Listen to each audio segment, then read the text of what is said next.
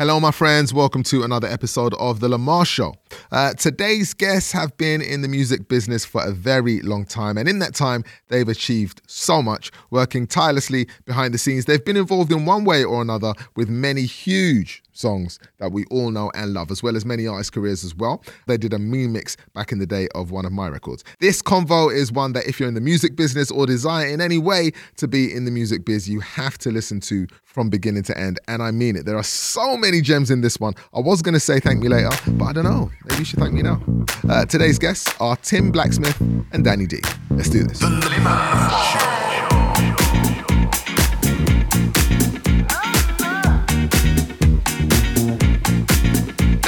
So I am totally honored. Obviously, Tim and Danny, I've stumbled across your paths many, many times during my career, whether it be at award ceremonies or just in conversation.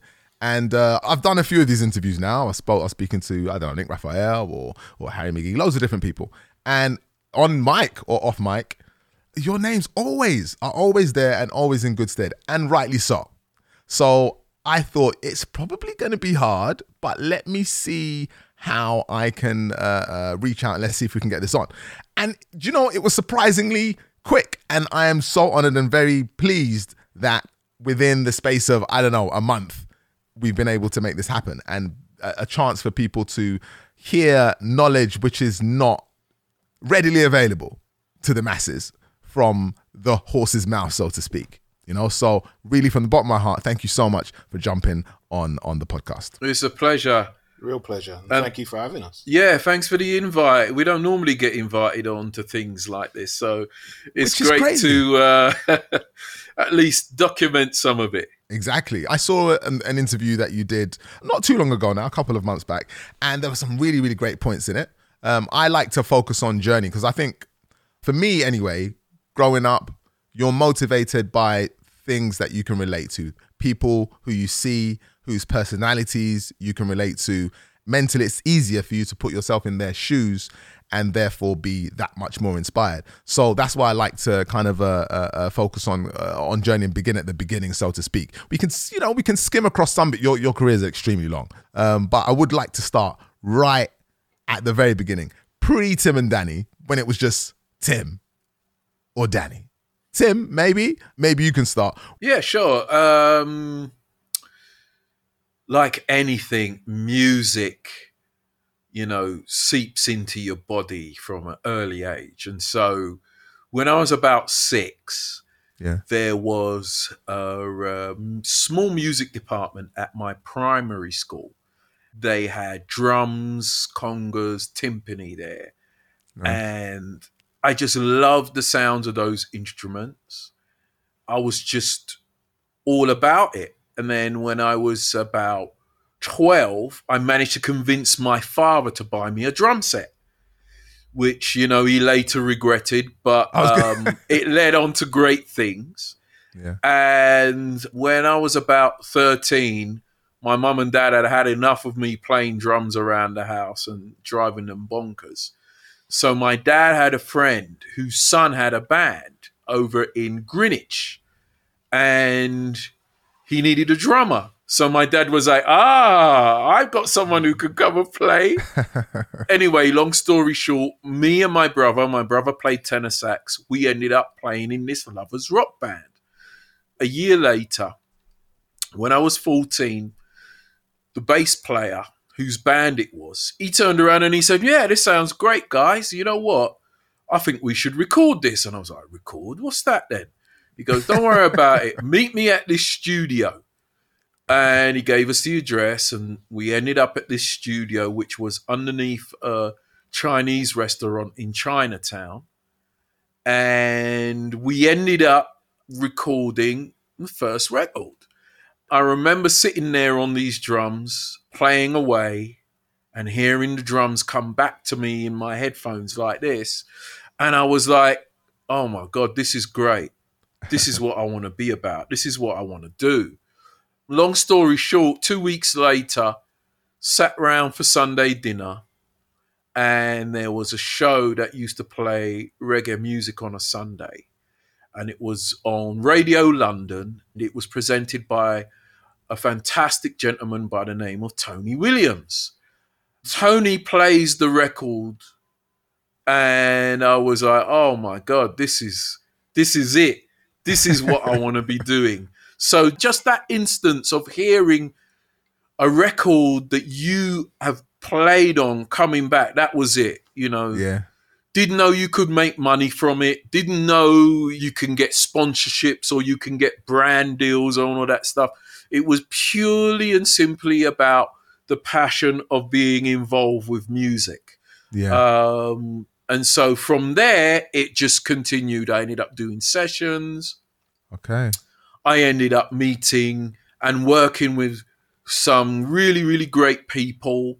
Everyone from Carol Thompson to Steel Pulse to a gentleman who we used to call Mr. Lover's Rock. His name's Alan Weeks. Yeah. And Godwin Logie, who was an engineer, mixer, who was incredible, did everyone from Loose Ends to Stevie Winwood. And all of these people were like really influential in my life as far as giving me insight and giving me an understanding of what it is to be involved with music. And for that, I am eternally grateful to them. And so I had other people in my life like Karen Wheeler, who I went to school with, famous for Soul to Soul, Keep on Moving. Yeah, you went to school with her? Okay. Yeah, I went to school with Karen. Karen was 1 year above me at Kingsdale School in West Dulwich, which was another great learning curve because they had an incredible music department there. That gave me a lot of impetus as well. Yeah. And then my journey from there on out has been pretty much about instinct, pretty much about meeting really good people, pretty much about traveling, you know, to different parts of the world to meet other people. It's as simple as that, you know. But let me hand over to Danny. So what? This is before we met, right? Yeah, before you met, yeah. Damn, okay. Where does it start? Okay, it's for me, it literally starts at home. Born to Ghanaian parents, both of whose love for music was paramount. And it didn't matter what genre, didn't matter what race. If it was good music, it got played. Nice. And as a baby, my mother realized that if I cried, it wasn't necessarily for food. They soon realized that if I cried and you put on some music, I'd go quiet. Oh, whoa. To the point where my cot, as we called them back then, I don't know if they still exist. The cots, probably a digital cot now, probably, but was put by my parents' stereo. Oh, and wow. I didn't even know that until my teens, where my mum discovered a picture and went, look, I told you put your stuck by the speaker. Right by it, literally. The same one which I then broke up years later to start a sound system, but you know, we won't talk too much about that. You destroyed it.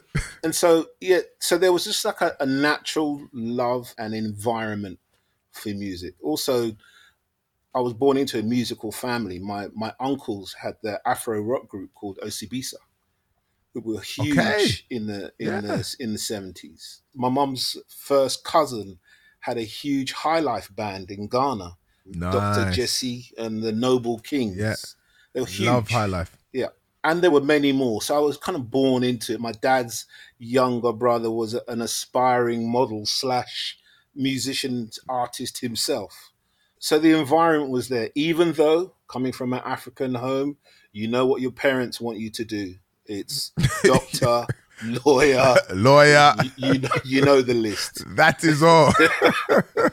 So when I then I'm talking like, I'm still at school, but I'm really getting into my music, and it's taken me off track because at this point I start to bunk school on a Friday to go to a club. There was a Friday afternoon club called Crackers in Wardour Street. and it would start from 12 to 3, and it was around the corner from my dad's workplace. Oh. My passion for it was just so strong. I just didn't care. And if I got caught, I got caught. But this was the real hub for me of seeing and hearing music and how it was being appreciated. You know, back then we only had like 2 or 4 hours on a radio where you could hear the music that we loved. You know, there'd be a reggae show, there'd be a soul show. Yeah. That's it. Yeah. That's it. It's not like it is today. Yeah, it would be, who would it be? It would be Greg Edwards. And then it would be, as I said, Tony Williams. Yep. And then you did have another guy on Capitol called Tommy Vance. And he had a show called TV on Reggae. And that would be it. But that used to come on in the middle of the night. Middle of the night? They used to put everything on way late. Yeah, man, absolutely. You know, very late. So to then be in a club where you're hearing that music and feeling it, dancing to it, and just that vibe that you felt in there, I was completely hooked. And I must admit, at that time, I did have it in my head to be a pharmacist. But those days... we're the same person then. I was going to be a pharmacist. We're the same person. Trust me. If you want, as a kid, if you wanted to get me something that would get me going, get me a chemistry set. And I'm okay. I had every chemistry set going. I can imagine you sitting in a cot by a speaker now with a chemistry set, just with a big smile on the face. There you go. But they did get but you know, my uncles and aunts getting me all these chemistry sets did get me into trouble, because I then one day at school, on the days when I used to go to school, we didn't have a teacher for a chemistry lesson, so I decided to take the lesson. And I start to do some experiments, and I did a little concoction, and it made a lovely little plume in the room. But when all the smoke disappeared, the headmaster was standing there, and that was 3 extra days at home for me. Oh, man. Well, you're better than me, because I was never good at chemistry. Oh, I loved it. Wasn't my cup of tea. Loved it. Oh, wow. And you know what? The lovely people at Kingsdale School used to turn around and they used to say, okay, if you're not in your lesson, but you're in the music department, it's all good.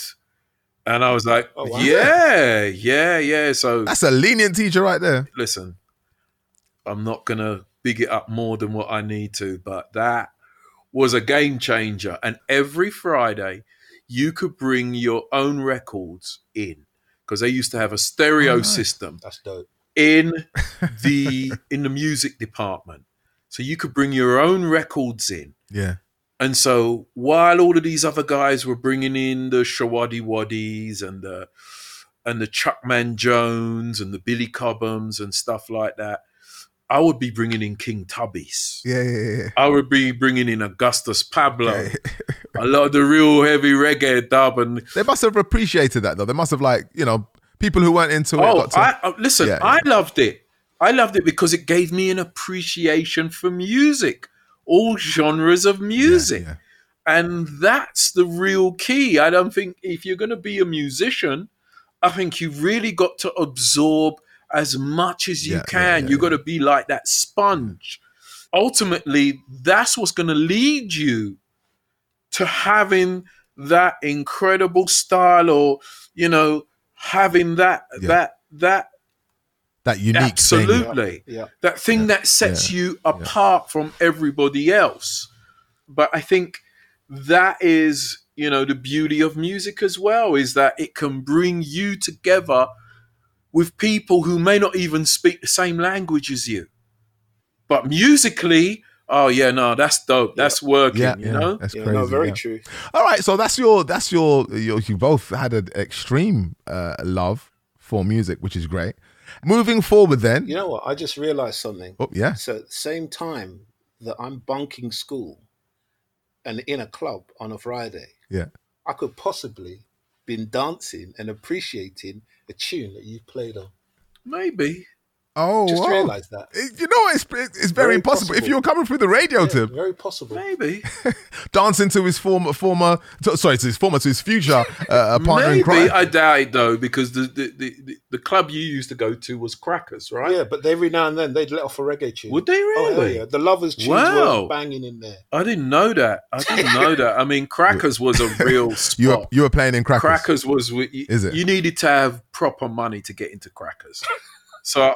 Oh, yeah, whoa, so I couldn't okay. bunk school. Danny was in there all the time. Danny had proper money. I saved. He was in there all the time on Wardour Street. Saved all my dinner money. That's what that was about. You must have got a lot of dinner money.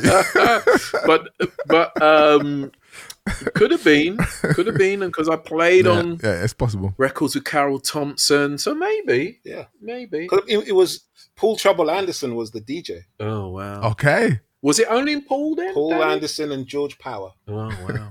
So then, if at the time that you were in the clubs, Tim's stuff was playing in the clubs, what was the next advancement bringing you guys closer together? Did you cross paths much later after that? We crossed paths a little while later. My passion for music led me to being a DJ. And I ended up being a DJ in what at the time, we're talking early 80s. That's really letting my age out the bag. But it happened to be like one of the most popular clubs in London. And on a Wednesday night, there used to be a magazine called Roots Magazine, which was like the magazine of the time. And they put on a night, which was the night in London. We're just DJs. We didn't, you don't realize what it really meant. Yeah. But if the doors opened at 9 o'clock, at 9:15, the club is ram. Dance floor is popping. Wow, 15 minutes in. Wow. All the club promotion guys are showing up and they're just handing you these tunes left, right, and center. Okay. It led me into club promotion. It then led me into A&R, which then led me into making music myself. Those are big transitions, though. You say it lightly. I mean, like even landing the slot as a DJ in the major club. Like, if you appreciate the music and love music the way you do, obviously, naturally, you're going to, at some point, start playing it. But then that's still different to actually becoming a DJ and actually like taking the reins over a dance floor. Like, so my love for music was so strong that a journey started when I was in Stonebridge. I'm doing the family shopping. Okay. But my family shop would take me past 2 record stores. One was called Jetstar in Craven Park, Harlesden. The other one was All Ears Record Shop. So a shopping trip, which should take me maybe an hour, would take me 4 or 5 hours because I'm making a... He's in the record shop. On one of those trips... a guy says, "Oh, my son's having a birthday party, but we haven't got a DJ." I said, "I got tunes. I'll do it." Oh, okay. Nice. I end up playing at this party. It went off in there, but parents show up at 11 o'clock to come and pick everyone up, right? But I then flipped the script. I'm like, the adults are here. I'm gonna play for them. Okay. This party then goes on till 2:30 in the morning. Oh, wicked. One of the parents was the owner of Gulliver's nightclub. Wicked. And he comes and gives me a card. Says, "Call me." I look at him like, yeah, right, okay, whatever. Didn't even think anything of it. Yeah. My mate's dad said, "Do you know who that is?" I'm like, "No, never heard of him." "Oh, he owns this club called Gulliver's." I'm like, "Oh, all right, really? I'd never heard of Gulliver's." you were just, if it's not Crackers, I don't want to know. Trust me. Right. But he persists. I didn't call him, but he called me. He was so impressed by what he had seen and how he was baffled by how a young kid can be playing music for an older person like that and really get them going. Yeah. So next thing I know, he says, "Come down to this spot." I go down there and he literally offers me a job on the spot. Brilliant. And my DJing career started. And that kind of, one thing led to another. I meet a guy called Erskine Thompson. He's one of the club promotion people, one of the true legends of our game. I think people need to know about what he did. But he came to me, "Listen, I need you to understand that all these club promotion guys here, Danny, including myself, they're doing their jobs through you. I'm like, what do you mean? He goes, have you noticed they show up at 9 o'clock, they give you their tune. If you play that tune, the next morning they're in a meeting chatting about how the tune has gone off. Okay, yeah. You're a tastemaker. Yeah, but I had no idea. Yeah, And he's like, listen, I'm starting a club promotion company. Are you up for joining? And I'm always that guy who's like looking for the next thing. And I got to be honest, as much as I was enjoying what I was doing, I couldn't see myself doing that forever. And I've got a job which is literally 6 nights a week. I'm playing the same set of records every single night. It's a job for me. Yeah. Everyone else is enjoying themselves. Yeah, they're there for that one moment. Yeah. Exactly. I couldn't see myself doing that forever. Okay. So when this opportunity came up, I was like, you know what? Yeah, Snap. I could do that. And that began a whole nother journey. Yeah. So that was in club promotions after that. Yeah. Which then led to A&R. I guess the two are kind of very closely aligned. Yes, they are. But at that time, they'd had someone like myself who'd come along and be telling them, this is the tune you need to be running, not this one that you've signed. And you were quite confident and outspoken then. I guess you get that confidence from actually playing the records every day. You're seeing the people's reactions, so you're just like, nah, dude, 100%. You're wrong. That the other one's popping. I see. Yeah. I mean, I ended up remixing as well. And that came out of me being in a meeting about loose ends. And they play this tune and the song was just ridiculous. Yeah. I'm like, this song is sensational. And there's about 20 people in the room, including Erskine. And I could feel him looking at me. He's like, oh no. But what's he gonna say now? But what, man? And I'm like, but if I took that tune and I played it in my club tonight, dance floor's dead. Because that tune has got no oomph to it. I said, it might sound good on the radio, but in a club, it's not going to work. That's not going anywhere. And that's where these records need to start. Yeah. And so big conversation happens. And then I got literally confronted. So, okay, then, Mr. Know-It-All, you go and do it. And I was like, and I sat there. There was that, the 5-second pause. What do I say? It feels like 15 minutes. Yeah. Like, I've never done that before. But something telling me, you know what? I can do that. Give it a try. I could push up some faders. I could do that. If only it were that simple. Push up some faders. Do you see what I'm saying? But I said yes. And then they put me together with the one and only Godwin Logie. And my remixing career began. Absolutely. Nice. And that's how I got to meet Danny, was through Loose Ends. Because we had, and we as in myself, my brother, and a good friend of ours, Derek Johnson, we all went to school together, and then we found this singer and we put this record together for a friend of ours who was running a sound system at that time. Okay. And he noticed that there was one particular record that would always come on and kill the dance floor. And it was a song called Funky Sensation. Yeah. And he came and he said, guys, I want to do a cover of this record because no one can't get it.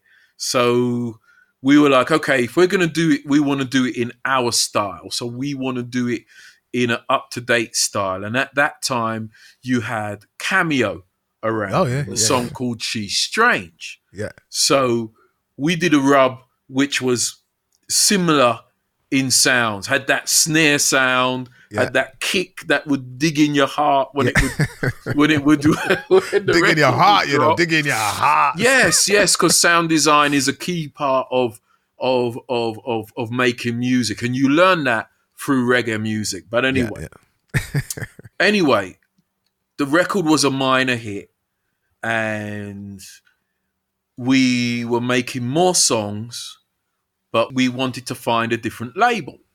And so, long story short, Derek had a really good relationship with Steve Nicol from Loose Ends. Okay. And Steve said, you guys are doing great stuff. You should go and see Danny D. And I went, All right. who? He goes, yeah, Dancing Danny D. He's A&R at Christmas. Danny D, yeah, and he's really good. And he's got good ears. You should go and see him. So I was like, okay. So we get the number and we call up. We make an appointment. And we end up going to see Danny.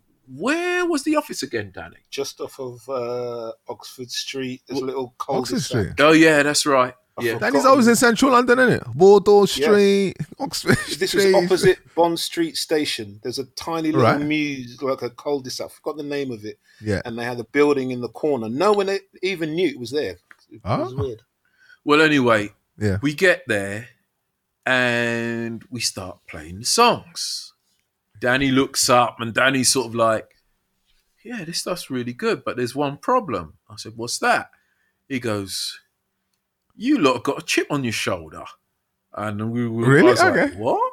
There was a vibe. So I was like, hold on a minute.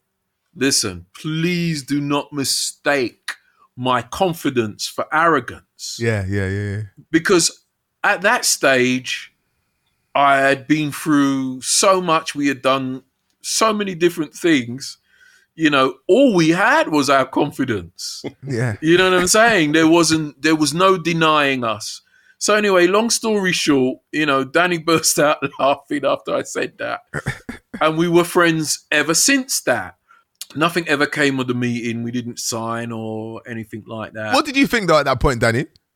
In that meeting, what was your perception in that meeting? Like, what did you think? I had been mentored by a guy called Andy Soyka, who was the owner of All Ears Record Shop that I mentioned earlier. Okay. And then Erskine Thompson. Now, Erskine Thompson, I gave him the mantle of my second dad. Okay, that's he didn't full on mentor. Yeah. Trust me, he didn't let anything go by. Yeah. One of his big things was about how we, as young black men, present ourselves.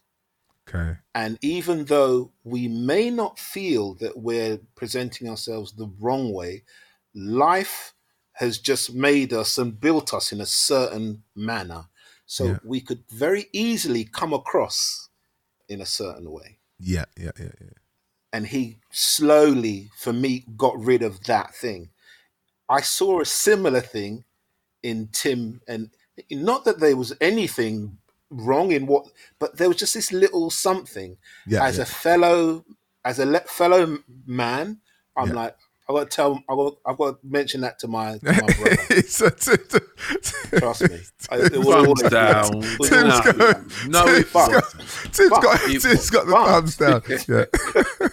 No, he wasn't. But the answer I got in bringing it up was like fantastic. And it opened up a whole nother conversation. We spoke for quite a long time about our backgrounds, our ambitions, etc., etc. Yeah. But Tim wanted to talk about the record and the deal. Yeah, but it was more than that. Yeah. I don't know. I think there are times in your life where all of your upbringing from your parents and from people who you've met along the way really sort of like seep into your psyche. And I think you have a sense of knowing who you are, what you're about, what your aspirations are. Yeah. And I was just so fortunate at that stage to have done so much. So I sort of was like, yeah, well, no, not really. In that cocky tone. Yeah, no, not really. Yeah, I think it was something where, I've never really had an industry job. Yeah. And all you're left with is your own self-worth. Yeah. Do you know what I'm saying? And I hear you're that. not going to let anyone knock it because from the time you get knocked, it's hard for you to come back. It's very hard. It is very, very hard. Yeah, so you got to really keep it up. And I understand it. And to this day, I just signed a young man to Stella. Yeah. And when I first met him, he reminded me so much of me. Okay. You know, he's 19 years of age and he's talking about all of the things that he wants to go ahead and do. That's good. You know, and I was like, wow, look at that. You know, again, done a lot of it himself. Yeah. And I can't tell you, Lamar, how important that is. Not everybody's like that. Yeah. Not everybody has that journey or that sense of who they are. Yeah. But what is key, and Danny hit it on the head earlier, is having a Erskine in your life. Or like me, having a David Hines from I was going to say that in your life. Yeah. Who can plant those early seeds into your mind that tells you, Bingy man. This is David now, right? From Still Pulse. I'll never forget it. I'm 19 and he goes, Bingy man. So you make music then? I was like, yeah. And he goes, you putting your area on the block? I said, what do you mean? He goes, are you putting Brixton on the block? And I said, explain. He goes, well, you heard that record we put out called Handsworth Revolution? And I went, oh yeah, David, I remember that song. Yeah, of course, I love that song. He goes, you know, everywhere we go, whether it's Greece, whether it's the United States, whether it's Brazil, whether it's Argentina, everybody asks, where is Handsworth? Okay. And I get to tell them where Handsworth is in Birmingham. So you got to represent your area. And through that, I went back and I said to my brother, I said, oh, you know what? When we do our mixes, we need to call our mixes the Brixton Bass Mix. And that's where that whole name came from. And I think that irregardless of what your background is, so long as you are aware of how people will interact with you, always listen, always take time to listen to what they've got to say.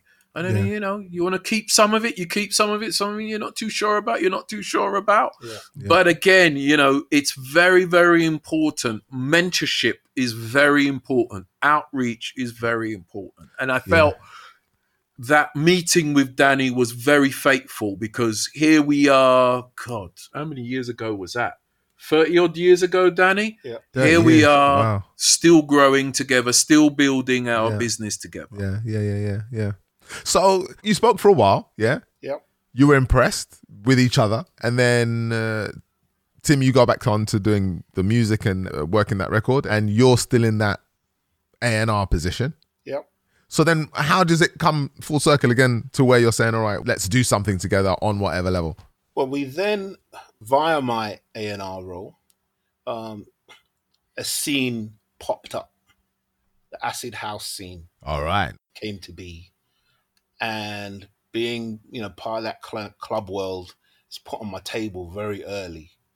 And a guy called Gary Hazeman calls me and says, Danny, running this club, you need to see what is going on in the middle of winter in central London on a Monday night. Oh wow! It was known as a huge gay club, and they used it on a Monday for this night. So it wasn't Heaven then. Heaven. Oh, I remember. Right. Heaven. Okay. Yeah. It was at Heaven, and and I remember going down there, my coat because it was a big old scarf. Yeah.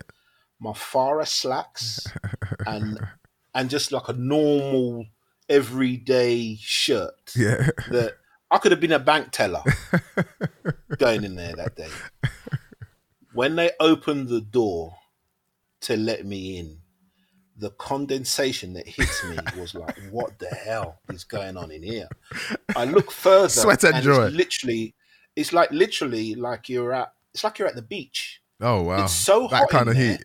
Half these kids the guys are wearing swimming trunks, the girls some of them are in bikinis. Literally, this is the middle of winter, and this thing is going off. Wow. You know, Heaven's still going now. It's still, I think you'll believe it is. Yeah, it is. Wow. Yeah. Okay. I come out of there, I happened to be doing a remix for Pete Tong Okay. for Salt and Pepper. Yeah. I go back to the studio, and all I'm trying to do is to explain to What the you just guys saw. at the studio what I've just seen. Yo, I just saw this thing, man. You should We're see missing something. these What's guys, going on? these girls, and the music. And they're looking at me like I'm on something as I'm trying to explain. So it's not working. So I'm like, you know what? Let me just knock up something. So I knock up this track to explain what I've just heard. Right. This is it. That's all it is. It's just a simple drum track. Put a delay on that. Yeah, just bubbly B line. Yeah. That's it. Yeah. They're still looking at me like a bozo. So we kind of leave it, finish off the mix. Yeah. I go home. Following morning, I've got Pete Tong on my phone. I think he's calling me to say, yes, that Salt and Pepper remix he done is wicked. Yeah. Love it. No, he starts chatting about some other tune. To the point where after about 10, 15, I'm like, Pete, can you do me a favor? What are you talking about? Playing me this tune because I don't know what the hell you're talking about. And then he presses play at his end. Yeah. And it's that little track that I knocked up to play the guys. Oh, the man. engineer had stuck it on the end of the DAT. Okay. Oh, wow, DAT. All right, yeah. On that. And Pete starts, we're doing this album, blah, blah, blah. I'm like, oh, wow. I literally said to him, you can have it. Oh, is it? Literally. You were like, it's just that I just threw it together. You can have it. Wow. Wow. You can have it. Okay. So we I ended up finishing off the tune. Yeah. He put it on his album. Yeah. I was actually at that time being touted here in America to come and work at Warner Brothers. Okay. So Benny Medina had flown me and my then manager Simon Fuller into LA. Simon, all right. So we're in LA, living it up. I've got to say, I won't say what we were doing, but we were living it up. Then we get a phone call. You need to come back to England. Come back to England. What am I come back to England for? I'm in LA. I'm living it up. It's good out here. First time I'd seen a Mercedes SL, and we had one, and we're driving around in it. And it's Pete Tong telling us, you need to come back to England because your record's about to go top 10 in England. I'm like, oh, what? Man. Oh, man. And we need a video, and we need this. And it was like, right. As much as it's chances and opportunities, it really is just hard work and something being genuinely good. And then from that passion and that good thing, other things, come to fruition. Yeah, come through it. And absolutely. It's not rocket science. Yeah. Brother Lamar, I know people can go to school now and learn this, right? Yeah. You can go to university to study music management. And, yeah. And business study, music business studies and everything. But I think if the passion and the belief, the self-belief is there we go. Then all of this is all possible. And it's a fantastic journey. Did you ever come across times when, the passion's there, the drive is there, but the wall doesn't seem to be moving. The door doesn't seem to be opening as quick as it needs to be. Yes. Yeah, but yes, but that's all part of the process. Yeah. It's all part of the 10,000 hours, isn't it? Yeah, it's correct. It's all part of the journey. Look, there were people at school in the music department who were 10 times better than me and my brother, right? Yeah. But myself and my brother, we still had that passion. We still had that desire. Yeah. Still walking home in the rain, not having money for a lot of things. Yeah. And so those who, didn't want to live that life ended up working for London Transport. Yeah. Or working, at Selfridges or working at Harrods or whatever. Yeah. And you bump into them and they go, yo, Blacksmith. And I'll be like, yeah, what's going on? And they'll be like, are you still making the music? I was like, yep, I'm still making the music. Still at it. Even though I got no money in my pocket. Yeah. I just felt like, you know what? I love this. Even though we all had challenges, I always felt like it was a fantastic journey. I loved that vibe, that feeling. Yeah. of going past the record shop, hearing one of your tunes getting rubbed, or, you know, and especially in Brixton where car systems were really carrying the swing when it was really big. Yeah. And you hear them dropping one of your mixes like, it's a buzz. Like the Blacksmith remix of 50/50. The classic, you know what I mean? The classic. And then you're like, oh, okay. okay. Then you know, like, yeah, okay, I'm on the right path. Yeah. And that's part of the journey, you know, and going back to how me and Danny's paths crossed again was a similar one. It was, again, Pete Tong. Okay. Pete Tong heard a record that we had done that our manager at the time, a gentleman by the name of Dave Durrell, who was really famous in that club area. He had a club called Love. Okay. And similar to the time that Danny was talking about, that West End underground club, Love was that. Love was banging. Yeah, it was underneath the YMCA on Tottenham Court Road. Okay. And him and another good friend of ours, a guy called CJ McIntosh. Yeah. They created a scene that, you know, everybody was talking about. So anyway, Dave Durrell and Pete Tong, very, very good friends for that very reason. Yeah. And Dave plays Pete this record that myself and my brother and another friend of ours, Peter Trotman, had made. Yeah. And it was a classic US house record because we were really influenced by a lot of the US house music that was coming out from Chicago at that time and also from New Jersey. Okay. And so long story short, get a call from Dave. Oi, Pete Tong wants to see you guys. And we're like, really? Why? He goes, he wants to give you guys a deal. And we're like, really? He goes, yeah. So we go up there and he likes the record. We play him a couple other records. He goes, I really like this one, and do a deal. And anyway, long story short, we do the deal. And London Records at that time, FFRR, they had that, they were like the label at that time. Yeah. They had all of the big house records going on at that time. And they also had all of the big pop records with people like Bananarama, Fine Young Cannibals. You know, the whole label just had a real great vibe about it. Yeah. So it was great to be a part of it. They also had people like Cookie Crew. And then they also had Danny. And Pete goes, oi, there's this record by D-Mob. And I go, D-Mob? Goes, yeah. Do you know Danny D? I went, yeah, of course I know Danny. I haven't seen him in years. Yeah. And he goes, listen, he's got this record coming. It needs a rub. You guys should do it. All right. So we were like, yeah, okay. He goes, listen, I'm going to connect you with him and you guys discuss it. So we got on the phone and we was like, wow, Danny, so we're label mates now. And he was like, really? I goes, yeah. Blacksmith. He goes, oh, yeah. Pete just gave me one of your tunes to mix. Oh, man. So, yeah, but I loved that camaraderie. Yeah. I loved that that real it takes a village mentality that was currently going on then. Yeah, it was a vibe. It was a great mentality. Sounds like it. You know. Sounds like a hub of creativity. Oh, it was incredible. It was that and the vibe. Now, as much as you had your Pete's and all these other A&R, it was a great A&R team. I've got to say. It was. You had Roger Ames. Yeah. Now, imagine going to your record company, which is like, say, a 5-story building. You park your car outside. As you walk in, there's someone standing on the 5th floor at the top of the stairwell shouting at you.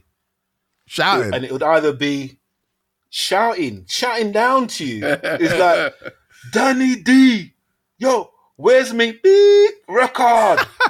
And you'd be like, yeah, it's coming. It's coming. It's coming. Working. But it was all part of the vibe because yeah. it wasn't like the chairman was up in some room that you never saw or heard had of. to book a meeting. He was part of it. Yeah, and you got to remember that label had so many hits at that time, Danny. Bananarama, Bronski Beat, even my good brother there, Junior Giscombe. Oh man, a lot of people forget this, but Junior Giscombe had the first R&B #1 in America by an English artist. Is that Mama okay? used to say, yes, brother. That was the first one. And it was on London Records. It was. I bought the vinyl again just the other day. Yeah, it was on London Records. So at that time, they just had the momentum. They had that sound. They had really carrying the swing. And so that's how me and Danny reconnected. Was at London Records, and Danny was like, I'm working on an album, and you know, we should get together. And so he reached out, and we all connected down in Warminster, as I was telling you. Oh yeah, the place with no crime. Correct. Yeah, it was like something from out of a Hitchcock movie. You know, you drive through the center of town, and all the front doors would be left open. Wow. And then you get into the car park, and all of the cars have still got their car keys in it. And you're thinking, madness. What's going on here? But it was a beautiful studio. It was the old Tears for Fears studio. Okay. And we started working on, what album was it, Danny? I think I was working on about 4 different projects at the same time. Okay, yeah. Okay. The one thing that I personally got from the relationship with Tim on a musical level is someone who understood not only what you were doing, but where you came from. It was a big part. There were conversations that you didn't need to have. I don't need to have the conversation about the Lovers Rock tune, because he understands what I mean when I say blah blah blah about the B line, or about the kick. Because we're coming from this similar place. You know, so I was getting this thing from him where if I'm doing something, Tim would be, and I'll be totally honest with you, he'd be the only person who could come along and make me think twice about what I've just done. If Tim comes along and would say, are you sure about that? Normally I'd be telling the man, yo, you know what, where with yourself? But when Tim would come along and say, are you sure about that? Let me think about this. Are you sure about that drop you've got here? And are you sure about that sound? Yeah. I would think. It would make me think. Yeah. I respected his point of view. Yeah, that's right. You know, because we were on a similar path. Yeah, I mean, look, I just loved music, studied music. Yeah. Go down to Black Market, go and see Mickey D. Mickey D, have you heard this? He puts it on, and them drums are hitting you in your head. It's a Teddy Riley record. Jean-Marie Hovat has mixed it. Herb Powers has mastered it.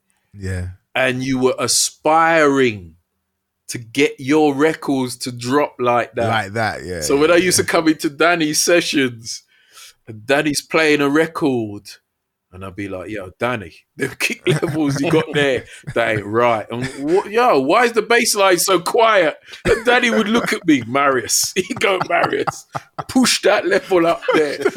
And then we would leave and we'd go and have some food or something, and Danny would go, oh my God, I've been telling these men here for hours. You know, they'll be like, are you sure you want that kick level at that level? And I'll be like, yo, Danny, trust me, if it's my session, I'll be like, mate, come on, that's what I want to hear. Yeah. And you know what? I think during that time, those times, was really interesting. It took me a minute to really get engineers to understand what it is I'm looking for. Yeah. I mean, it got to the stage where I would bring records with me and say, no, Yeah, that would be the only way, actually. Yeah, I'd be like, no. I see to A and B and say, listen, yeah. Yeah, I'd be like, no, this is how I want it to sound. And I'd go over and I'd put the record on and I'd put it on and he'd listen to it. And the engineer would be like, oh my God, wow. Oh, there we go. I get it. Yeah. They'll be telling you about the stereophonics. Yeah. No. Listen. Be like, no, bro. No. There was this lovely guy who used to master. I remember I took one of my records to him for him to master. And I had a really low 808 sub kick drum in there. So every time it would go, his compressor would go would go on full, would go on max. And he would be like, oh, are you sure that's supposed to be there like that? And I'd be like, yes, it is. Yeah. Sometimes it's not what the meter's telling you; it's what you feel. If it feels right, that's what it is. Oh my goodness! And I think again, going back to what I was saying earlier, sound design is a key part of who you are and how you make music and what makes you distinctive. You know, when you hear a Dark Child record, you know it's him. You know it's Dark Child, yeah. You know what I'm saying? Yeah. When you hear a Teddy Riley record, you knew it was him. Yeah. When you heard a Frankie Knuckles record, you knew it was him. You know, even though it could be Satoshi Tomi or it could be Dave Morales rub in there, you just knew it was them. Going down to record stores and listening to records and being influenced by them, bring them back home, studying them, you know, sort of really sort of like put you in that frame. In that frame of mind, yeah. A progression that's seldom made is one from artist to executive in the way that you guys have done it. It makes a little bit more sense now because I see in Danny's background, you're kind of already straddling both sides. There was that kind of A&R element already in there, you know, and you both had a serious passion for music. Being an artist, I can only talk from being an artist. Yeah. So being an artist, there's a passion and a commitment to your music. That is great. It drives you forward, but it can also be not detrimental. You can get to a point where you need to know when to jump ship. Like when you're not jump ship is the wrong word, but move to the next thing or move to the next recreate, evolve. You know, so in you guys, your evolution, it's crazy. For me, looking in, to go from passionate music lover to artist / A&R, and then you move into certain types of negotiations, signing artists and, you know, publishing and make it work on the level that you have. It's not a thing that artists or people in that lane usually make successfully. You know, they might do it for a little bit. It might last for a year or two. They might have a hit here or there. But for it to be so consistent is, I think, extremely remarkable. So, you know, going from production, how did you then move into, well, I can't even say one thing because it's not one thing. It's so many. You've kind of, I'm trying to find what the next step is, but it's so broad. I think I know what you're saying. Yeah, I know what you're trying to say. Help me out. Well, okay. So for me, when I started doing mixes, it really took off and it started to really generate. I remember I did a mix for a group called The Sounds of Blackness. And the record was called I'm Going All the Way.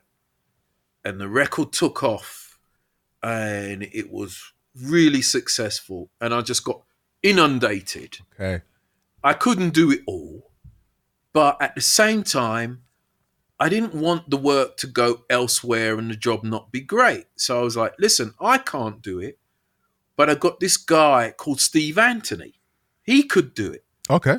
And so I'd call up Steve. They'd be like, oh, yeah, all right then. We trust you, Tim. And then Steve would come on board and he would mix it. And then I did the same for another young producer at that time who had a sound going on at the time, which they called Speed Garage.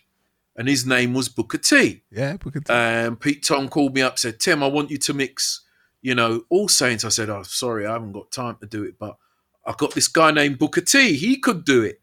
Booker does the record goes platinum. And that's how I fell into producer management. It wasn't something that I designed. It was just simply and purely because I knew there were other talented people out there like me who I felt should be given those opportunities. And then that led on to another young guy who was based in America called Brooklyn Funk. And he ended up doing Mary J. Blige and lots of other people. That's how I fell into producer management.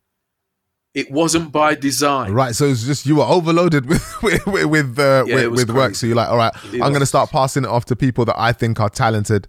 It was. Right. And then for me, I'd say environment has had a lot to do with it. Being managed by Simon Fuller. Huge. Being part of that whole 19 entertainment setup. Yeah. He brought me into a role there where I was kind of like his A&R or music consultant for 19. He was your manager? Huh? He was your manager, you said, yeah? He was my manager. But he's also doing Spice Girls. He's doing Annie Lennox. He's doing you name it. So I'm mixing Annie Lennox. I'm in meetings about Spice Girls. In fact, I'll tell you a famous story on that one. Please don't. No, I will. Please don't. I've had to live with it. Please do. I've had to live with it. But it's like... you got to tell that one. So I get the call, got this group, we got this tune, we want you to come listen to the tune. So I go up there to listen to the tune. They put on this tune, and I'm like, yo, this is nonsense. Utter nonsense. Rubbish. Is that's all that's in my head. Right?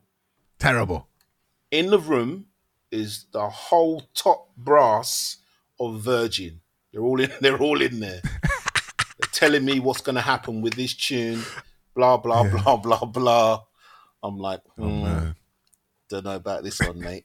They let it off again. I'm still just like, nah. Oh wow. Nah. So the lyric that they got, and they told me, because this is what they had in their head, this is going to be a number one record. So my reply to that was, the only way that record is going to be number one is when you turn the chart upside down. That's how I felt about that tune. And that tune was called Wannabe, which ended up being number one worldwide. Listen, we all worldwide. Have not a small one. Listen, not a huge one.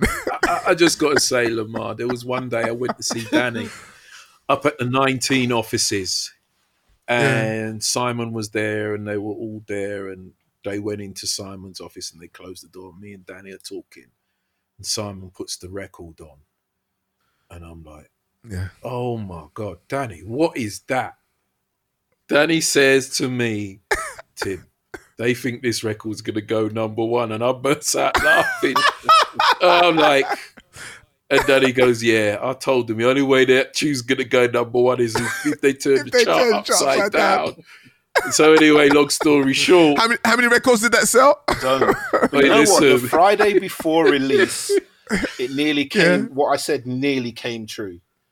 Because on the Friday before release, they weren't getting any love on that tune.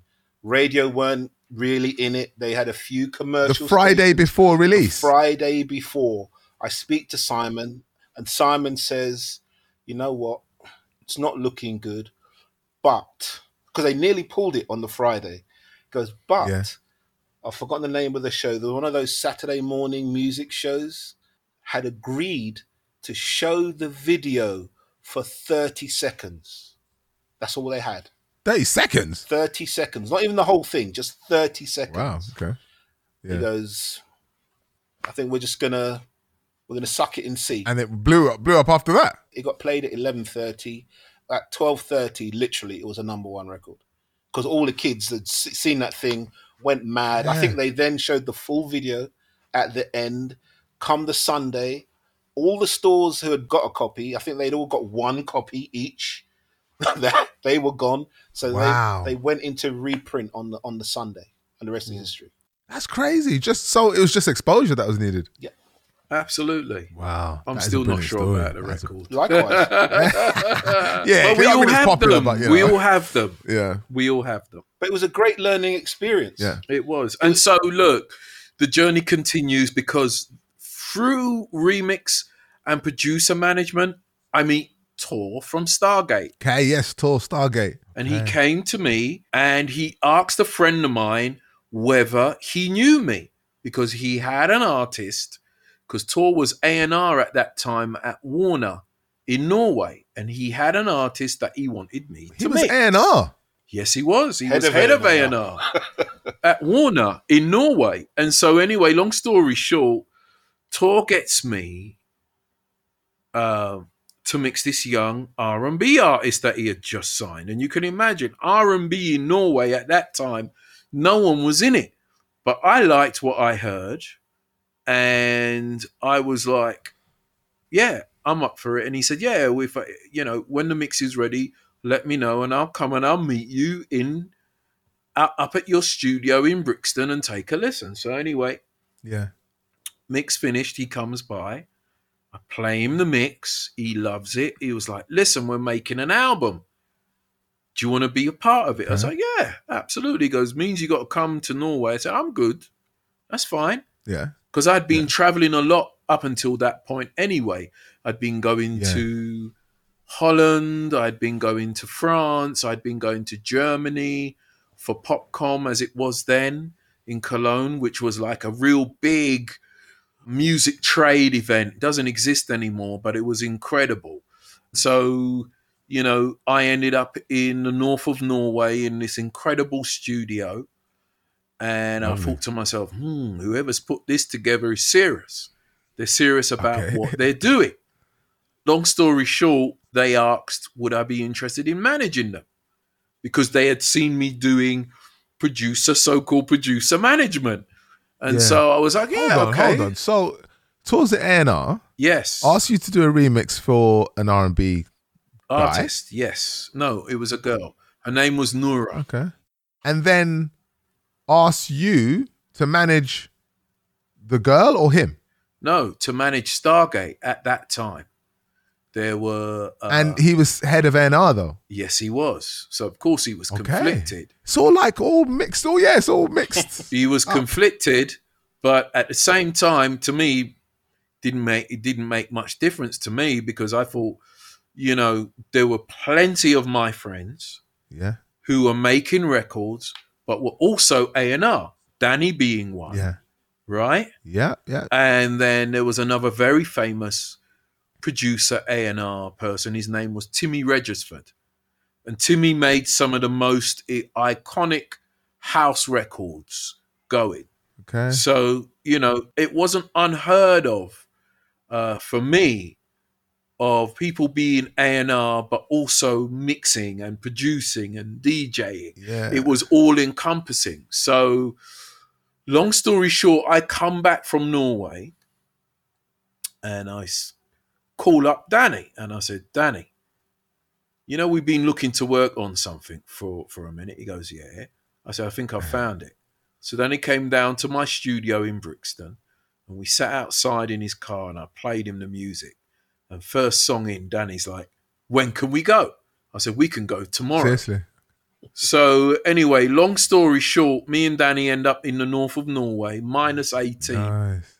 2 hours of daylight. But again, he sees exactly the same thing that I saw, which is the guys were together. They'd invested a lot of money into their studios. Yeah. And the place was incredible. And it was like... Yeah, and Lamar, it was like the first time you walked into Metropolis Studios. Yeah. You know that moment? Oh, wow. Okay. You know that moment when you walk in and you're like... Yeah. And so... you look around like, okay. Danny goes to me, yeah, Tim, this is a no-brainer. Let's do it. Let's go. And so Danny had some ideas. So again, back to Simon Fuller. You're saying about connections. So Simon had put together another group. They were called S Club 7. Oh, yeah, I remember them. You remember them? Yeah. So we were literally in the throes of putting that project together. And I was personally going to produce some tunes. But upon hearing what the guys had done, it's like, you know what? Should get them to do it. Okay. The great part of that was going to have the discussion with Simon, who obviously has faith in myself. Yeah. But for me to then go to him and listen, just met these guys. I think they're fantastic. I want to give them the tunes to produce. And his answer was, okay, go for it. But if they mess up, you got to go sort it out. I'm like, you know what? That's a good deal. Wicked. So literally, the Stargate, as you know them, the story began. So their first jobs of real note was S Club 7. At the time, we were on a hunt for a theme tune. So I explained to the guys that we're looking for a theme tune, and we tried. We'd been everywhere. We didn't have it, didn't get it. Explained to them what we wanted. Okay. They're like, okay, yeah, we'll give it a go.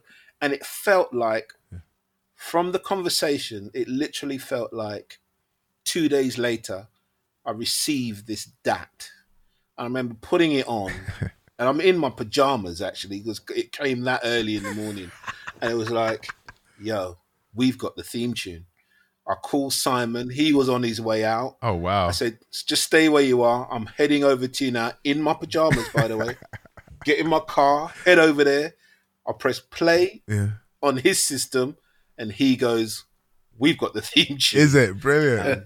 Yeah, literally. Anyone looking in on someone's career or someone's journey from the outside, especially when there's some degree of success involved in their journey, it can seem to the outsider that, wow, do you know what? They're just super clever. But everyone that I've spoken to, it really is passion-led. It's like, I'm really having a good time doing this, so I'm going to continue doing what I love and interacting with people who are on the same wavelength. And it's kind of led them to naturally to where they've ended up. I'm sure there's some strategic thought when an opportunity arises. As far as strategy is concerned, there wasn't any strategy. The only strategy there was, is the music any good? Because that's the first thing people hear. So there wasn't really a strategy as such. It was just that, can they deliver? And between myself and Danny, my first meetings with Stargate was music led. It wasn't about a deal. It wasn't about anything other than they were making really good music. Yeah, but I think something that did kind of bind us together and bound the whole thing together was a conversation that we had. I think it was in Brixton one day, and it was about what we had experienced and how we could give others that experience that we didn't get. There were certain parts of the chain which I felt was missing. I was lucky with a Simon Fuller, because I remember actually having a big kick-off with him one day, thinking that Simon didn't understand where I'm from, to the point where he then reveals, I just need you to know that I lived my formative years in Ghana. I was like, you what? Whoa, okay. I'm going to say that again. And he literally in told Ghana? me. Yep. His father, I believe his father was a teacher who traveled around the African continent. And Ghana, he was posted in Ghana for quite a few years. So wow. So Simon and his family, his formative years were spent in Ghana. So he had a take on life which was different, So that's really cool. From once I understood that with him, it was like, okay, I get, you understand half of my DNA. But there were others who didn't necessarily understand that. They didn't for me, it was that thing that I could converse quite freely with Tim about. I can't converse to someone else because you don't understand it. You don't understand what goes on in my home. You don't understand how we listen to music. You don't understand what we get from it. And that for me was a big, big part that I'd realized that other musicians at that time were not getting. Not that their managers weren't great. They were great managers, but that link was missing. Yeah. It was a big thing for us. I was saying this too. I was having a conversation. We finished the podcast, and I had a longer conversation with one of my guests, and they mentioned you. They was like, "Oh, Tim and Danny, they did this great interview with was it Music Business World or Music World Business?" And I need to go and check it out. I went and checked it out. I said, it's brilliant. And he was saying, obviously at the time, the whole Black Lives Matter was at the forefront. And he was saying, have you ever experienced anything like that? And I said, no. I said, I think the thing is really it's an inclusion thing. And I don't mean inclusion in the sense of black or white. I just mean like what you were just saying there. For an artist to feel that they're on a similar wavelength or can relate to where you're coming from and your opinion in order for you to express yourself freely and talk freely. Indeed. I said, regardless of race, if you were to step into a room, if say, I don't know, someone from Bulgaria was to go to Italy and walk into a room with only Italian people in a certain village and everyone gets along, you're still going to feel slightly apprehensive to express yourself fully until you fully understand the situation. And also you're always going to question yourself as to, do you understand where I'm coming from? Because I'm from Bulgaria and I'm not really sure, we like eating fish on a Sunday and you guys don't really get it, So that whole inclusion bit and making sure that you're represented so that you can say, actually, I'm coming into this room within 5-10 minutes. I feel like I can really speak my mind and stand up for myself, because not everybody can stand up for themselves. Not everybody is articulate. Not everyone can express themselves in the right way. And some people need more time or less time, which they may not have or get, True. So that whole inclusion bit, or just having someone on the same wavelength, I think is really important. So it's cool that you said that mattered to you. Big part for me. Absolutely. Okay, so the Stargate journey has been an amazing one. They are, and the combination of them and your relationship, obviously, absolute powerhouse. It's again, it's confusing from the outside to understand how continuously creative and continuously expansive a team can be. That's been great, and a journey that still continues, correct? Because you've got numerous other ventures together as well, right? Yes, indeed. One of them is Stellar Songs, which is our publishing company. Yeah. Which we started. Did that arise organically as well? It started from a conversation that we had with Tor. And Tor said we should start a pub company. And I was like, yeah, I love that idea. I said, because we can then give young writers an opportunity to do things. And so in 2004, we approached Guy Moot, who at that time was Stargate's publisher, and we had had tremendous success together. And we said we wanted to do a publishing company, and it was a joint venture. And his managing director at the time, a gentleman by the name of Marty Bandier, who's a legend, he was like, I'm not sure, these joint ventures don't really work. But Guy was really on it. He was like, yeah, no. I trust these guys, and look, we're having tremendous success with Stargate. I want to do this. So anyway, we end up doing it. And the first two people we signed were two people that Tor took me to see in Oslo, in Norway. And their names are Armand Bjorkland and Espen Lind. Okay. Espen had already been quite a big artist and a big star in Norway already and had a career. And Armand was producing a lot of those records for Espen. And they were writing and they were producing. So I went over to their studio and I saw them and they started playing me these songs. And again, the songs were great. Anyway, long story short, within 2 years, we had our first number one. And that was Irreplaceable for Beyonce. Espen played guitar and Tor was like, Tim, I think this could be great. Neo wrote the song. And I remember it like it was yesterday because I walked in and I said to Neo, "Oh, Neo, this is a great song." And he turned around and he was like, "Yeah, but who's going to sing it?" Yeah. And the rest is history. Beyonce ends up singing it. Yeah. It stays number 1 for 10 weeks in the United States. Yeah. To this day, it's still Beyonce's biggest radio record. I went on tour with her around the time that she did that. I think that thing used to go down. A really big song. I got to tell you, the beauty of music, isn't it? And I remember going to Madison Square Garden to see the B-Day tour. Yeah. I just bought a ticket. Didn't want no backstage passes. I just wanted to go in like an ordinary punter. Just go in and take in the vibes. And she had... It was almost like it was in the round. So you had the stage and then she had a walkway that took you right to the middle of the auditorium.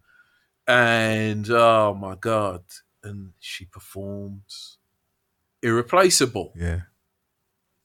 Before she can even start, to the left, the whole bloody place, 15,000 people start singing that. And I think halfway through the song, she just gave up and let everybody else just sing the song.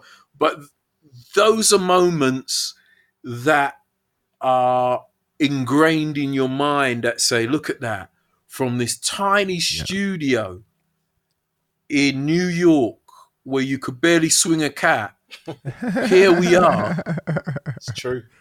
With a global smash. Enormous. And I think that was the beauty of that. And that was the first hit on Stellar Songs. That was the first one? First hit. Jeez. That's the very first hit. That's a big first. Actually recouped the whole deal. You said 2 years, right? Yes, 2 years. Marty Bandier had to eat his words. Marty had moved on by then, though, Dan. He had gone to run Sony ATV then. He had gone by then. But anyway, that was our first taste of success. Then the next signing was Emily Sandé, who Danny found. Danny will tell you the story of Emily, but I loved her as soon as I heard, the early demos. Danny? Go on, Danny, spill. So in fact, I discovered Emily with another person who's really important to my story and Adrian's story, actually, Adrian Sykes. Okay, all right. Yeah, and Adrian ended up actually managing Emily. But we had, from day one when we heard her, it was like, this girl is just unbelievable. She's special. But we heard her before meeting her. So the funny part of the story is we had no idea whether she was black, white, Chinese, Indian, none. Okay. But we've got in touch. We found out she lives up in Aberdeen. So we book a flight. How did you hear her though? We heard her. She had entered. She'd entered a competition via Trevor Nelson. That's how we heard her. Oh, Trev! He was doing like a talent search. Wow, okay. And she was one of those. She didn't win it, but we heard this and was like, "Yo, who is that?" Brilliant. So we end up going to Aberdeen, made contact, and the other thing that had really struck us from the moment the plane landed is that it felt like me and Adrian were the only two black people in Aberdeen. It's like, it didn't matter what. It's like, yo, and it became like a bit of a running joke. It's like, is there anyone else? But is there anyone? Hello, honestly, hello, it was like a hello. And if we'd see an Indian person, yo, hello, that kind of hugging each other. Hi! So honestly, so we get to the house. I ring the doorbell, and the door opens, and lo and behold, there's Emily's dad standing there. Oh, dad. Okay, all right. And it was like the shock of like, yo. So the words that came out of my mouth were, "What are you doing here?" And then we're like, "Are you trying to tell us that the only 3 black people in Aberdeen are standing right here?" Yeah. That me, him, and the person we're coming to see. And Oh man. and literally the rest is history. We went in. Yeah. We met the family. Of course, we met Emily. Yeah. Emily then proceeded to let us hear her music. She sat at this piano, which I think is still in existence, but the piano was out of tune. But by the time she finished her songs, that piano sounded like it was in tune. She was sounded golden. And it was like, that's brilliant. We're in. If you're in, we're in. Yeah. And that story started from That is there. really good. Yeah, and then the next artist, singer-songwriter we signed was a young man called Labyrinth. Oh, I love Labyrinth. And yeah, extremely talented. It's unbelievable. beyond. Musician as well as well, dude. All right. Basically, I was introduced to Labyrinth by a young Ricky Blue, and Ricky said, "Tim, there's this kid, you got to hear him." And I was in New York at the time, and I was like, "Okay, when I come back, I'll check him out." He goes, "Yeah, but in the meantime, I'll send you the music." And you can imagine I'm super busy. Yeah. So with the Stargate guys, they always take a summer holiday, and the summer holiday is 2 months long. 2 months, okay. And it's a traditional Scandinavian thing. It is helps you live long. Yeah, of course. De-stress 2 months. They would take July and August off. So come back from New York after 6 months straight. The only thing you want to do is be human again. Do your washing. Watch a bit of Formula One. Yeah. Chill out. Hear what's going on UK radio. Ricky keeps hitting me. Tim, did you listen to the music? Did you listen to the music? Did you listen to the music? And I'm like, Ricky, call me in 2 weeks' time, man. I still want to. Tired. I'll try to, be human, because one thing about living and working in New York City, it really is the city that never sleeps. The energy there. Yeah, it's 24/7. During that time, 2006, the energy was just incredible. When you were dealing with two different time zones, the UK and the US, it would be full on. And, you want to be human again. So anyway, he kept on bugging me, and I remember putting the cassette in and playing it, and there was this song that came on, and it was called Music Box, and this voice comes out, and I'm like, oh my God, this is great. So I remember picking up my mobile and calling Ricky and saying, let's get down there, let's meet him. And I went down to this small studio over in Wood Green called the Chocolate Factory. There's me expecting to meet some real, savvy, seasoned producer, and there was this young man sat there, and he said, "Yeah, I'm Timothy McKenzie. This is what I do." Boom, boom, boom. So anyway, I sat there just listening to all of this great music going by. Towards the end of it, I'm 3 hours in now. I'm like, hold on a minute. Who's singing? And he goes, oh, that's me. And I'm like, dude, you need to make an album. And he's like, yeah, nah, yeah. I don't want to be an artist. I really want to just be, a producer. And I was like, well, why not? I said, look, Calvin Harris is doing it and he's doing really well from it. You should give it a go. Anyway, I leave and I have a conversation with his then manager. His manager tells me what the deal is. And I'm like, okay, all right. And I remember getting the music and going to see Guy Moot and playing the music for Guy. And Guy going, yeah, no, this is really good. We should do this. I said, yep, absolutely. And so I go back to the manager and I said, yeah, we've got a deal. And then the manager says, Tim, I need a bit more money. I said, how much more money? Tells me how much more money he needs. And I'm like, well, okay, all right. We're definitely good. And then fast forward 6-7 months later, I'm back in New York and Ricky hits me and Ricky says, Tim, you got to listen to this tune. and I played a tune, and it was Pass Out by Tiny Temper. Big. And this voice comes out, and I'm like, dude, who's singing? He goes, Tim, it's a Labyrinth. Rest is history. That's a lovely one. Wow. Rest is history. But again, it's led by, you like the sound, you like what it was, and that's Absolutely. it. It's led by the passion of, yeah. Absolutely. So that was kind of like publishing, management, and that's kind of that's your forte now, really, isn't it? It's that whole echelon of things: publishing, management, and nurturing good talent. Yeah, absolutely. I don't think. I think everything goes hand in hand. To be honest, Yeah. I think it's about encouraging young people to really build on what they have and to give them opportunities that you never had yourself. Because the major difference between us at Stellar Songs and a lot of other publishers is that myself and Danny have been the artist. We've been the producer. Yeah, that's very unique. We've been the writer. You know what I mean? We've been the A&R. We've been the A&R. We've been, we know what that journey is. Yeah. We know what that journey is when you know your music is popping.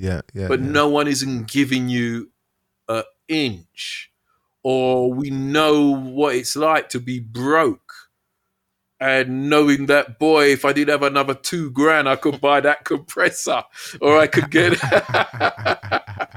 or those are the kinds of things that, really still motivate me when I see a young person come and have a meeting with us here at the Stellar House here in California.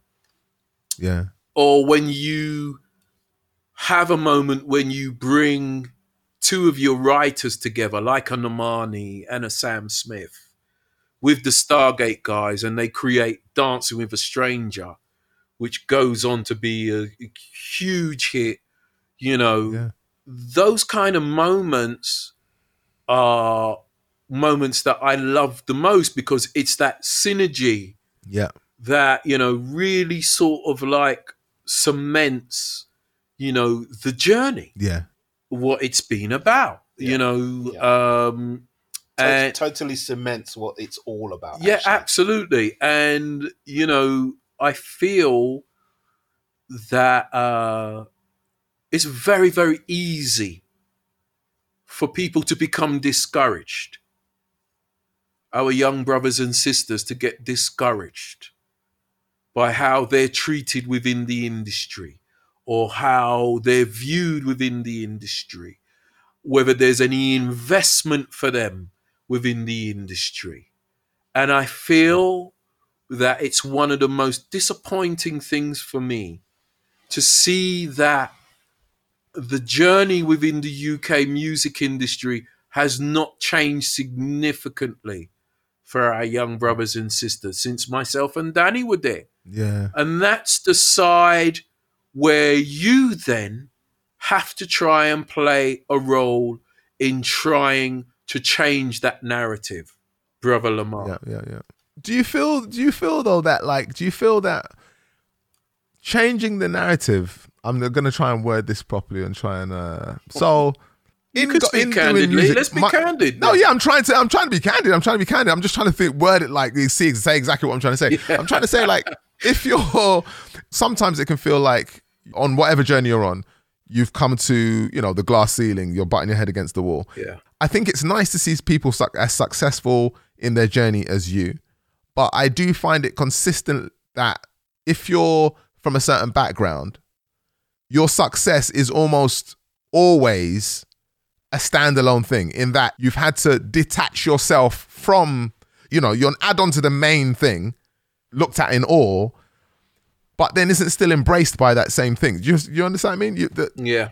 I get exactly. Do you understand what I mean? It's really great to see, but it's always an add-on, or do you know what? Against all odds, I'm going to do it on my own. And you build an empire. It can tire some people out trying to build an empire and either not having the knowledge or not seeing enough people like you being celebrated.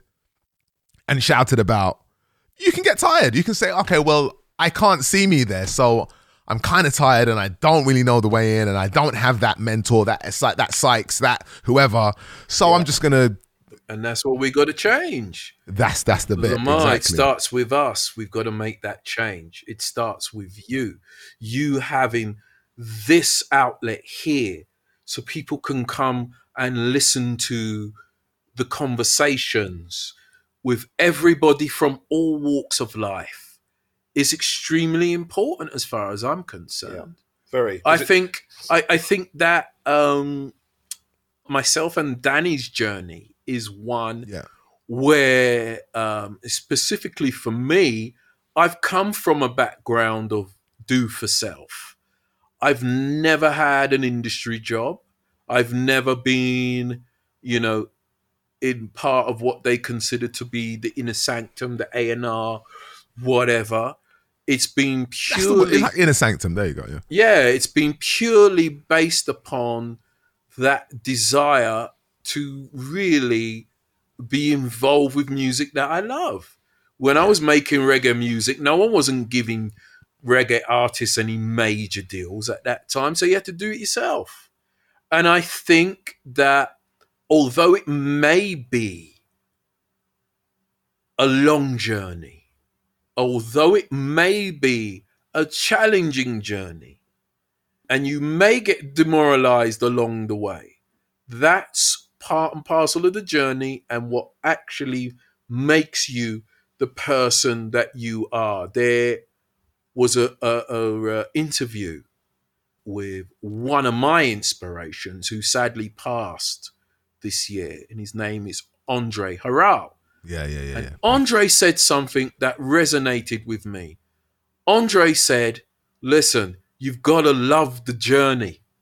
You've got to love the journey of failing, of winning, of, getting knocked back and, not being able to aspire or gain the things that you think you should be due.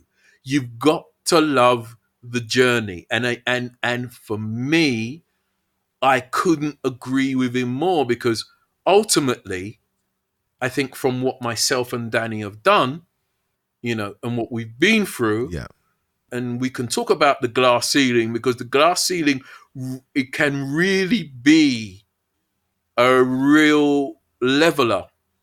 And we hit that glass ceiling with Stargate in 2004. Oh, okay. Where certain individuals within the music business, or should I say, yes, within the music business, specifically radio, were making comments like, if I hear another Stargate record, I'm not going to play it. Oh, man. Now, myself and Danny and the guys, we could have taken that moment where we could have said, you know what, nah, we ain't good. You know what? It's been good. Change our name. Let's move on. Yeah. But I was like, no, guys, listen, we have never had success in America. I want to take time out and I want us to go and work in New York for 2 weeks.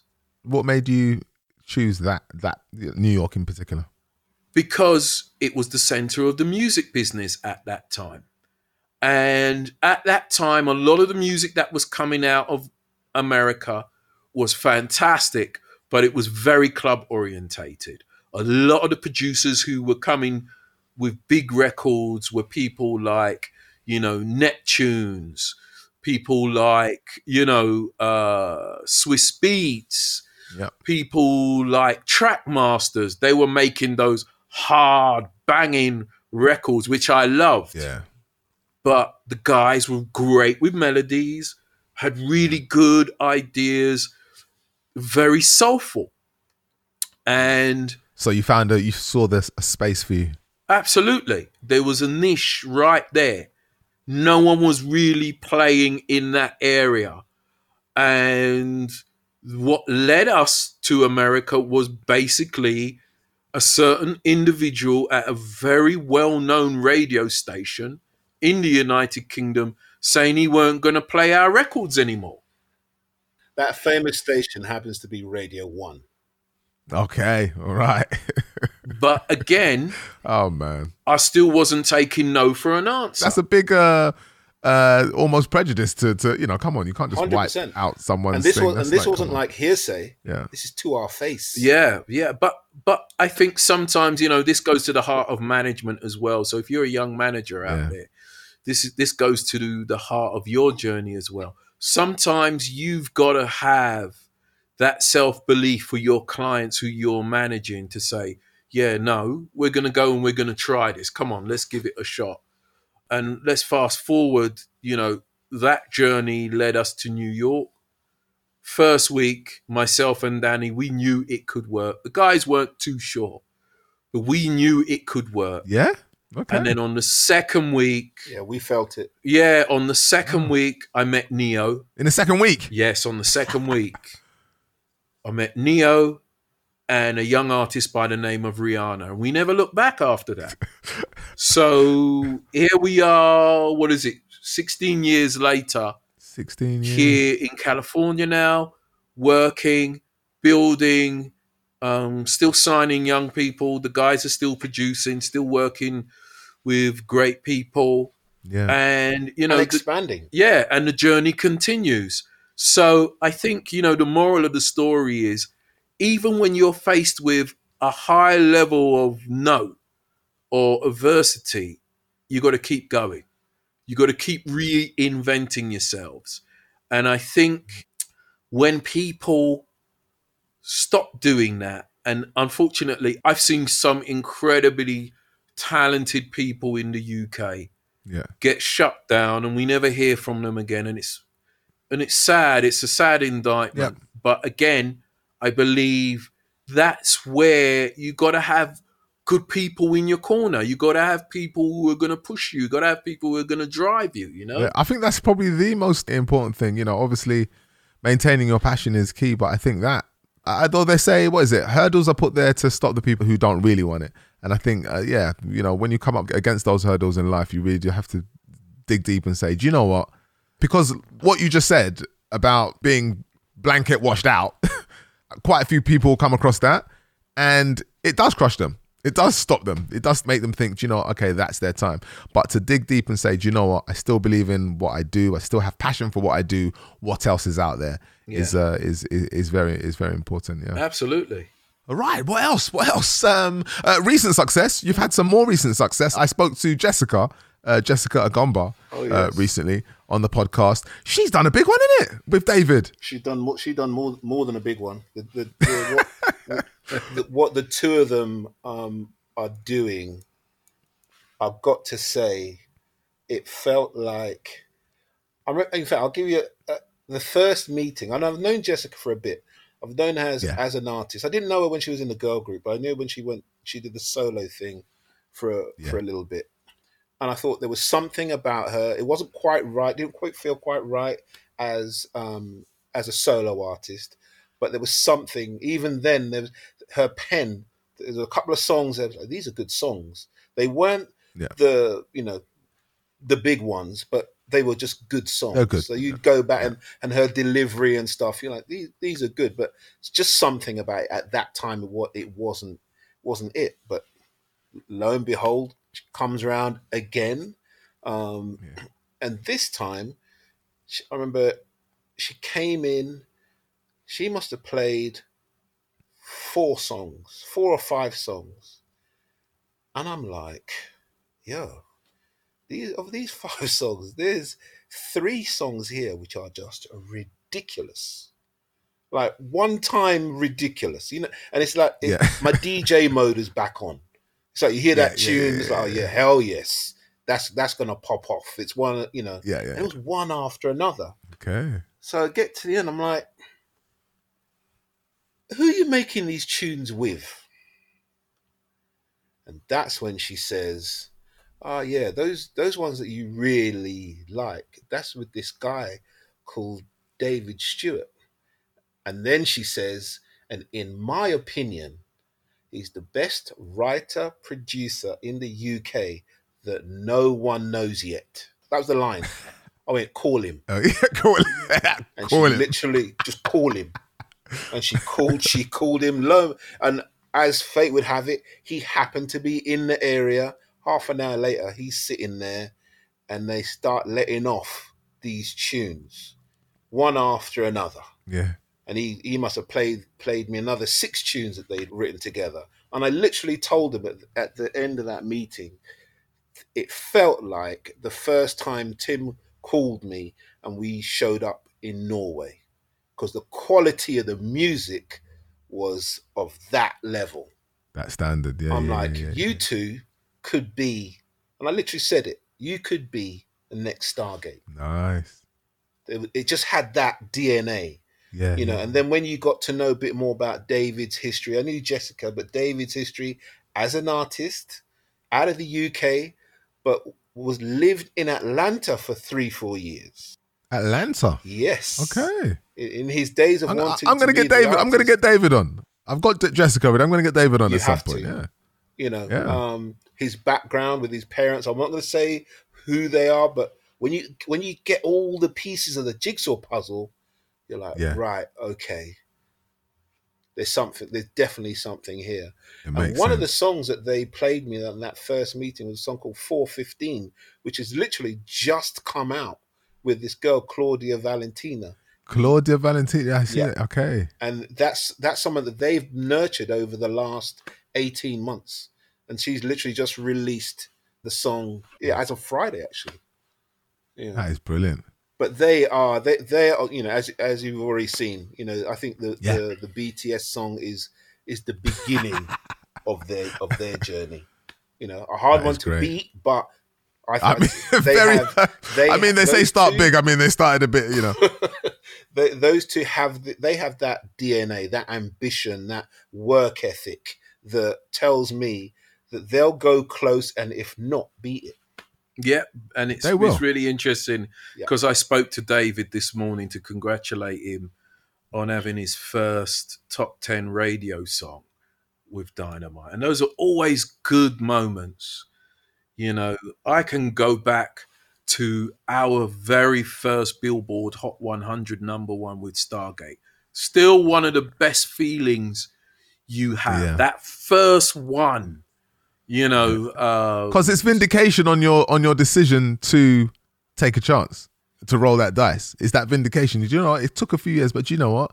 Yes, I was right.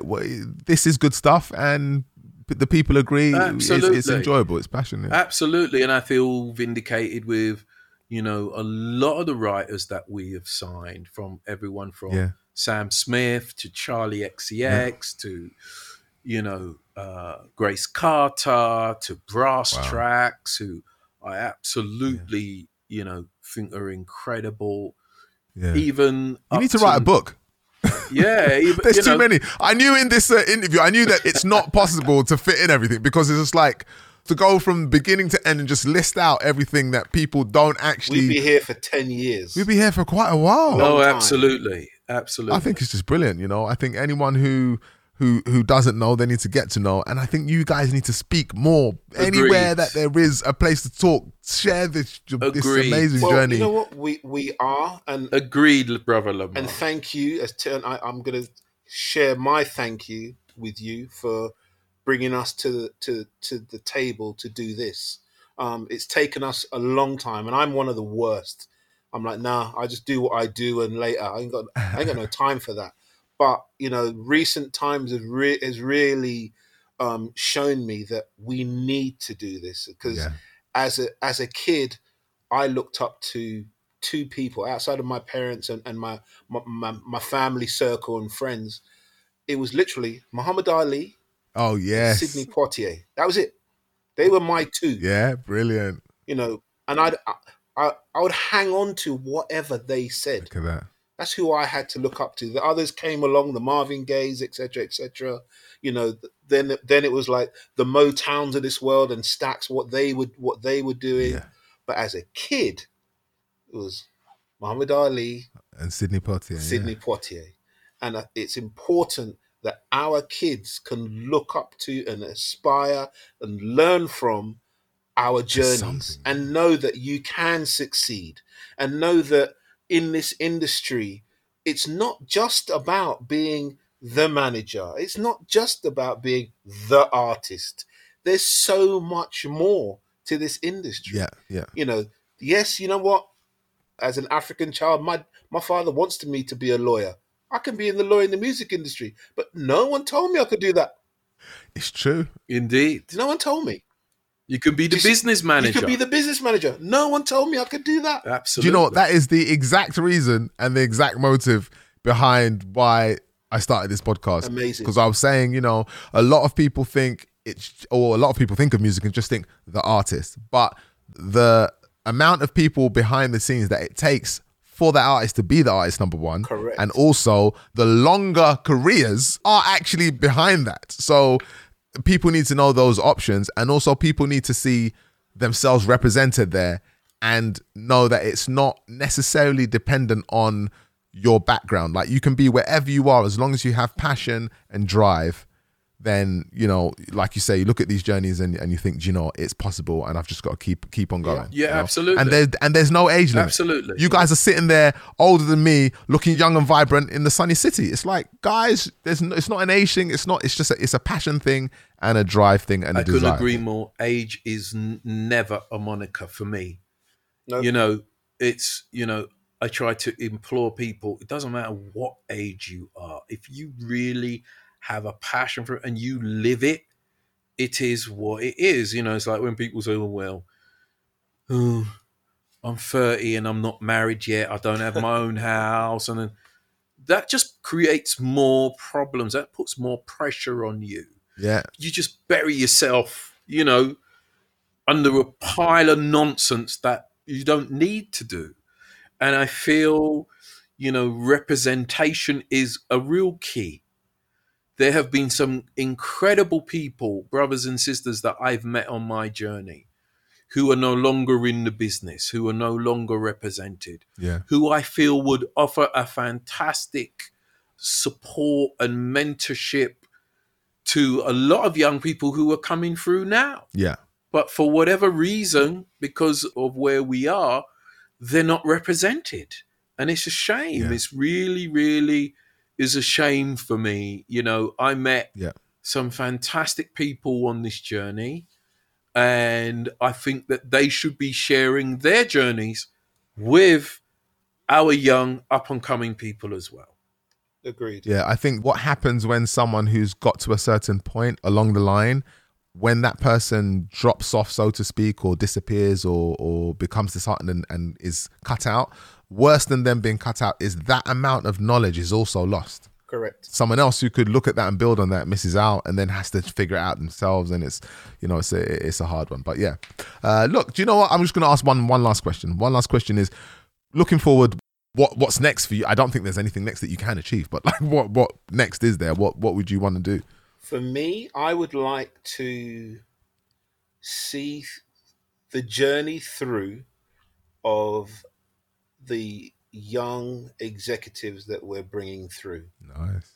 The same way that Erskine brought me through, I would like to see them through their journey and succeed. Nice. And hopefully they plant seeds like Erskine planted it in me. We plant it in them and they plant it on. That's a big thing for me. Brilliant. Giving the entrepreneur, the more entrepreneurial character out there a chance, because it's not just about being within the major music system. Yeah. We need more entrepreneurs. We need more people of ownership. Let's create our own economy. Yeah. Because it's something that we don't really have. We're slowly coming together, but we don't have it as I would like to see it. They have it way more here in America than we do in the UK, and it's something that really needs to happen. Yeah, I agree with Danny. I would like I want to help more people coming forward to embrace being an entrepreneur. Okay. To embrace ownership, to embrace taking risks, and to encourage them into understanding that, yes, there are trials and tribulations, but there are going to be far greater rewards around the corner. And also help them to understand that not everything's going to go your way straight off the bat. Yeah. And that it is... More than likely it won't. Yeah, it is. It's a long game. It's not a sprint. It's a long game. Okay. Absolute legends. Thank you so much. There's a wealth of knowledge that you've given. No doubt someone listening in somewhere is thinking, do you know what? I can relate to them, and definitely I'm going to, dig deeper in my own journey. So thank you. You are legends. I can't wait to see what more you do. Thank you so much, Brother Lamar. I appreciate it. And again, thank you for the platform. My pleasure. It's extremely appreciated. Agreed. My pleasure. Brilliant. We'll do it again sometime. Blessings. The Lamar Show.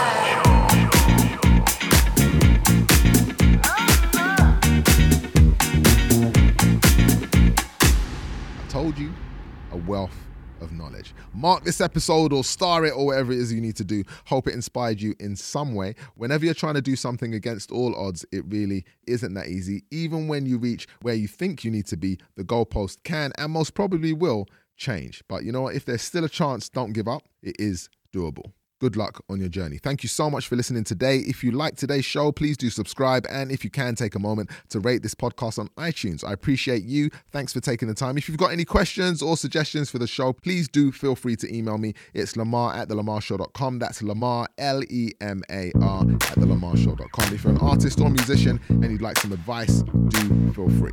All right, I'll catch you again on the next one. Peace.